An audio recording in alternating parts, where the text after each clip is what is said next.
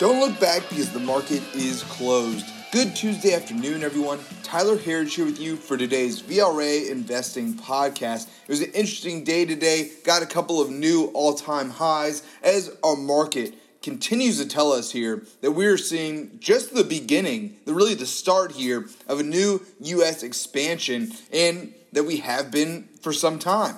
Thus far, that expansion has been led by NASDAQ, led by the S&P, and that continued today as they both hit new all-time highs. But check out this stat right here. In the last 5 expansions, they have lasted 8 years on average with a range of 5 to 11 years. And on average, during each one of those expansions, the S&P has increased an incredible 215%. Just an incredible stat there. Tells you about the strength that this market has and where we could go from here. Now, taking a look at our markets on the day, as I mentioned, the NASDAQ hit a new all-time high today, starting the day off in the red, but finishing up a nice 0.76% to 11,466. We were followed there by the S&P 500, also hitting a new all-time high today, just off of its highs of the day, up 0.36%. So not a huge day, but enough to get to new all-time highs at 3,443.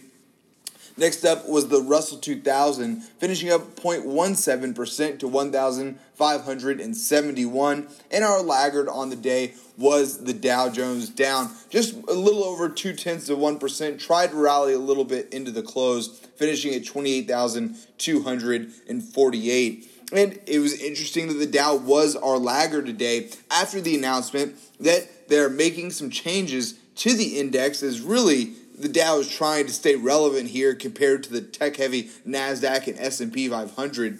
So, 3 names will be now removed from the Dow Jones: Raytheon, Pfizer, and ExxonMobil. All of those stocks were lower today on the news, and this is just pretty wild here. This is pretty surprising. Just 9 years ago, ExxonMobil was the largest company in the world. Talk about a fall from grace, if you want to call it, going from the largest company in the world less than 10 years ago to now being removed from the Dow. Exxon isn't even in the running for largest company in the world anymore. Their valuation is roughly $170 billion. I mean, think about where Apple's at now, over $2 trillion. So it's pretty incredible how far they've gone. We know what's happened with oil. But the 3 names that will be replaced here, Salesforce, a strong company, ticker CRM, and I know a few people who work there or at some subsidiaries of Salesforce have nothing but great things to say about the company and their CEO, Mark Benioff. The second being Amgen, which is a biotech to replace Pfizer, which is also interesting that Amgen actually is a smaller company in terms of market cap compared to Pfizer. And then lastly, Honeywell.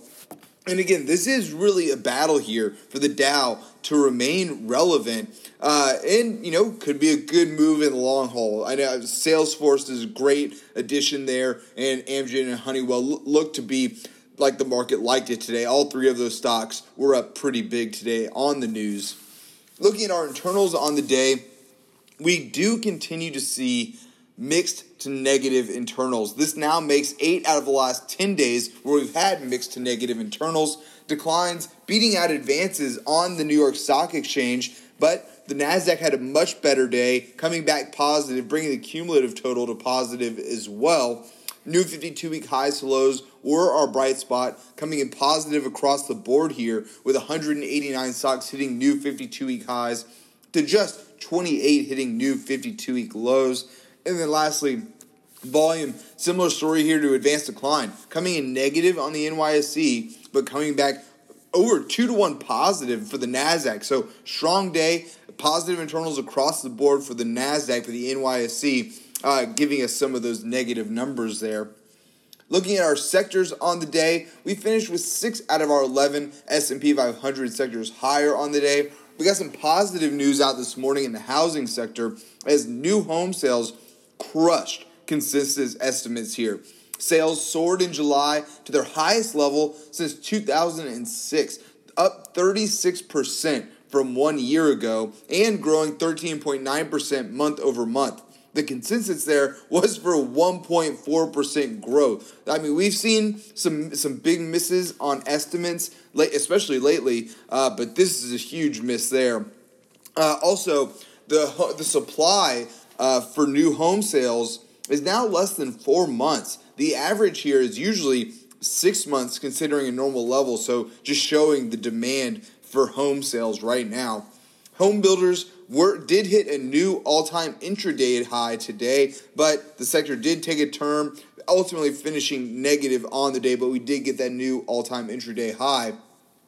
Our leader here was, communications services. We were followed there by healthcare, and then consumer discretionary, which hit a new all-time high today. Tech just barely off of its all-time high that it hits yesterday, and then real estate and financials. Our laggards on the day were energy, despite oil being higher on the day, followed there by utilities, materials, and consumer staples. Finally for today, our VRA commodity watch. Gold had a nice reversal from its lows of the day, and looking at the chart of GLD, the gold ETF, it hit almost exactly its lower trend line earlier today and reversed and moved higher from there. GLD ultimately did finish higher on the day. We like to see moves like this. We want to see it hold, but this is a bullish sign. Gold itself still slightly lower on the day, now down 0.25% to 1,934. Silver down as well, pretty much flat on the day though, down just 0.08% to $26.58 an ounce.